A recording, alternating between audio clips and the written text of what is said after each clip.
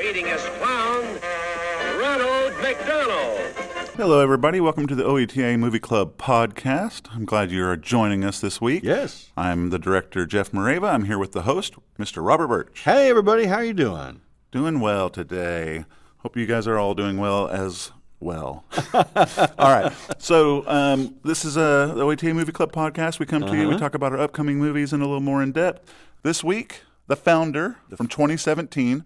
I have to say it's probably the newest movie we've ever shown on the OETA Movie Club, 2017. They're getting newer all the time. They are, yeah, they really are. PG-13, just a great film about the founder, well, not the founder, about the founders of McDonald's, the McDonald's brothers, and then how they came to meet Ray Kroc, who basically called himself the founder. And much to the dismay of the brothers, And, of course, he took McDonald's to the next level. He took it from a single restaurant in San Bernardino and made it what it is today. McDonald's is our kind of place. It's such a happy place. McDonald's is our kind of place. Your kind of place. And he goes from, a failed door-to-door salesman, basically a milkshake machine salesman, and goes from that to basically running the largest restaurant company in the world. I mean, they were opening, I remember after China opened up, they were putting in McDonald's restaurants. So, a couple of years later. Yeah. And it is everywhere now. Oh, yeah. This movie was, I hadn't seen it until we did the research for this, and it was very interesting to find out some of those small details and honestly how maybe ruthless is too strong of a word, but how just business-minded and kind of ruthless this guy was. Persistent. Persistent. He would say persistent. That's right, yeah. Right, and he does say this in the film. Yeah. And he's all the time listening. He's in his motel room, the cheap motel room, and he has a record that he puts on to sort of affirmations. Right. It's like Dr. Vincent Peale, some motivational, power of positive thinking, and it's persistence is the key that is pushed in that. Now it's a fictional motivational speaker on this record, but it's really based on some real. Yeah. In fact, it's almost word for word for I think it's Dr. Vincent Peale. Yeah. So for people who don't know, the McDonald brothers, Dick and Mac McDonald's, they started up a single restaurant in San Bernardino. They had a couple other failed businesses. They had tried a movie theater, stuff like that. Tried a different kind of restaurant, a drive-in restaurant with a huge menu. And when they sat down and did the math, they went, well, the main thing we're selling is burgers and fries. And so they shift all their focus to that. And I didn't know, though, that they had already tried to franchise a little bit, and they were unsuccessful. And so you have this guy Ray Kroc come in and talks them into doing this again. Let's do this franchise, and it's sort of like money game. I mean, they sat down and they looked at what their strengths were, and then they narrowed everything down to the simplest and most organized way to produce those few items. Yes. So a Coke, a shake, fries, and a hamburger. Yeah. And I love that scene with where he's waiting in line. Ray Kroc, where Michael Keaton, he's waiting in line. First time he's there. First time he goes to the restaurant. Yeah. Goes up and it's 35 cents. Which sort of takes you back. Oh man, yeah. 35 cents, and then he gets change, right? Yeah. Here's your dime back. And then here's your food. And he's like, no, it's not mine. I just ordered. Right. Like, no, this is. And so that intrigues him. So he wants to see all the. Yeah. And then how really organized it is, so that they can get that food out in just seconds. Really, it really was revolutionary. I mean, they used that word in the movie, and it really was. I mean, you think about the restaurant business today. I don't know the numbers, but I'm guessing a large percentage of restaurants are fast food restaurants. Yeah, and a lot of them are breaking the mold too now, because it shows in here where some of his franchisees want to like sell fried chicken. Well, people like fried chicken. Well, yeah, but that slows things down. Right. That gums up the works. They wanted to add other menu items. Now, it seems like McDonald's sells just about everything. Oh yeah, their menu is huge now compared to the hamburger, cheeseburger, fries, shake, Coke. And if you go to someplace like Cheesecake Factory, obviously a very different business model, but I mean it's like a telephone book. It is when you get the menu. Yeah, it is. Oh my goodness. So he's building these McDonald's. It's going through the 40s, 50s, 60s, and I love the architecture. I love the old golden arches, and we were talking about this. I assumed that when they filmed this movie that they went and found some of those old locations, and you were saying that they had to build most of those because they have pretty much all been torn down. Yeah, all the old ones. McDonald's continually is changing their architecture. And unfortunately, there's nobody that really held on to the old concept. Yeah. So they had to, they'd go to they filmed most of this in Georgia. And so they would go to a parking lot where I guess the background around that would look a little bit like the 50s. Yeah. And then build it from scratch. Yeah.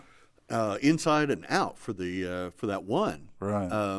The main McDonald's passes is the very first one, and there was a lot of there's a little controversy about because really the first one was in San Bernardino, right? But then Ray Kroc he opens one in Des Plaines, Illinois, and starts calling it the original McDonald's number one or whatever. Yeah, McDonald's, and it was like it really ticks off the brothers, right? Yeah.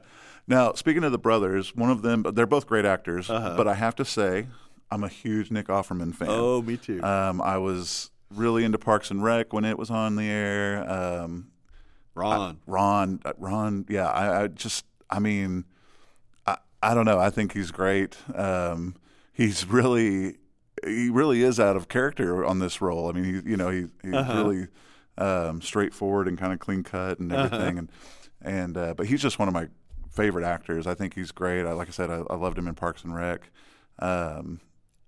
Well, and in the there's a trailer for this that it shows a little behind the scenes and actors are interviewed, and Nick Offerman's talking about Michael Keaton, saying the first day he came on the set, everybody's very excited about meeting Michael Keaton, and he says I was excited because I get to do scenes with him, and he said. From the very moment that we started the scene, he says, "This is what makes a movie star. This is a real movie star." It's just night and day. He said he'd worked with several actors, but he said he really put everything into these scenes. That's awesome. Yeah, and I mean, Michael Keaton has had just a huge career, and what I love is it's a guy that I grew up watching in the 80s, who kind of was out of the limelight for a while, right? Kind of now back in it. Night Shift, Batman. I'm Batman. Yeah. I mean, yeah, I guess Beetlejuice. Yeah. I guess some of that was 90s. I said 80s, sure. but some of that was 90s. So, but yeah, I mean, just great actor and a great filmography, basically, of everything that he has done and everything. So we were talking a little bit about the brothers' story. So at the beginning of this movie, Ray Kroc says, how did you guys think of this? I want to hear your story. So he takes them out to dinner, and they sit down, and it's a whole great montage-type scene of them telling Ray Kroc their story and how they came to be and everything. And one of the really funny times is they talk about how they started up this they did this grand opening, and they brought in all these movie lights, these beacon-type lights that movie theaters used to use. And they brought in all these floodlights and had these dancers with lights and all this stuff. Had this huge grand opening. All these people show up. And then because of these lights, they're just swarmed by flies to where everybody leaves because there's so many flies. And you were telling me the way they did that with the flies are Cocoa Krispies. Cocoa Krispies, wow. And a big fan. So then they just throw these Cocoa Krispies right out of the box into the fan, and that's what the swarm of flies is. Rice Krispies. You can open your mouth and That's right. have a little Anybody have any breakfast milk? here. Yeah. So, but yeah, some of the things I noticed, and I had to look up. Of course, I love the bloopers and stuff. So I had to look up when Ray Michael Keaton, when he gets out a map and he's kind of tracing his drive from St. Louis or wherever he was at the time, St. Louis, I think, to San Bernardino. He goes on this map, and they show like a lot of these close-ups and everything, and they go along this map. And if you really wanted to get picky, you could look and realize that about half of those towns didn't exist at this point in history when this was supposed to take place. There was several little towns, that were on the map or whatever that this didn't exist yet. So I thought that was funny, because I know there's a prop house that exists somewhere in California where you can probably get a 1950s map. Sure. But maybe they had a hard time finding one. I don't know. But yeah. Didn't spend a whole lot of time researching that. Didn't research the cities. They probably thought no one out there is going to watch this and go, oh, and then they have me. Well, now in the age of DVD or streaming where you can pause or rewind, of course, that's something you got to look out for. So this is 2017. Maybe. Exactly. Yeah. So the brothers, they portray this a little more bitter than it actually was. Right. They say that the brothers were actually pretty happy with what they ended pissed. up getting. I mean, there were some hurt feelings, of course. Right. But the brothers, how upset could you be when you're getting a huge chunk of change, right. The millions upon millions of dollars from the revenue of McDonald's and the notoriety of your name in lights in every city and small town in America. Oh yeah, They requested $2.7 million because after taxes that would give them each $1 million exactly, and then 1% in profits. And that's where the real money. And that's where the real money, of course, was. But just to think, I was a local restaurant owner in San Bernardino, breaking even each month, maybe making a little bit of profit, and now all of a sudden, someone's handing me $1 million check and taking my name and put it on a restaurant across the entire country, and I'm going to be remembered for the rest of existence pretty much until long after I'm dead and no one remembers me, they will know the name McDonald's. Exactly. Well, and we both said country, global. This is a global. They're in everywhere. Everywhere. I think it's funny because they're even in parts of the country that don't typically eat red meat. They have several restaurants in India, and their biggest seller is a potato patty burger thing. It's like a deep fried potato kind of patty, curried, and put on a bun. And I think they put like ketchup and lettuce and tomato or whatever, pickles, onions, on a sesame seed bun. On a sesame seed bun, exactly. So even in places where you don't think, a hamburger restaurant could never make it there, they have found a way. And the McDonald's Corporation, they did not have much of anything to do with this film, but they didn't stand in the way. They didn't.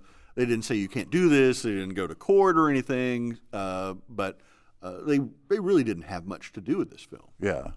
Yeah, and I mean, you gotta admit though. I mean, even if any publicity is good publicity, right? I mean, so. We were talking about the scene about when the what was the actor's name? He says, "You're not in the hamburger business." Oh, B.J. Novak. Yeah, right. Yeah. I can't remember the character's name, but the actor, is B.J. Novak. Because he's having a hard time wrangling. It's like herding cats, keeping these franchisees in line, right? To keep them from having fried chicken on the menu or some bizarre drink or something. Yeah. That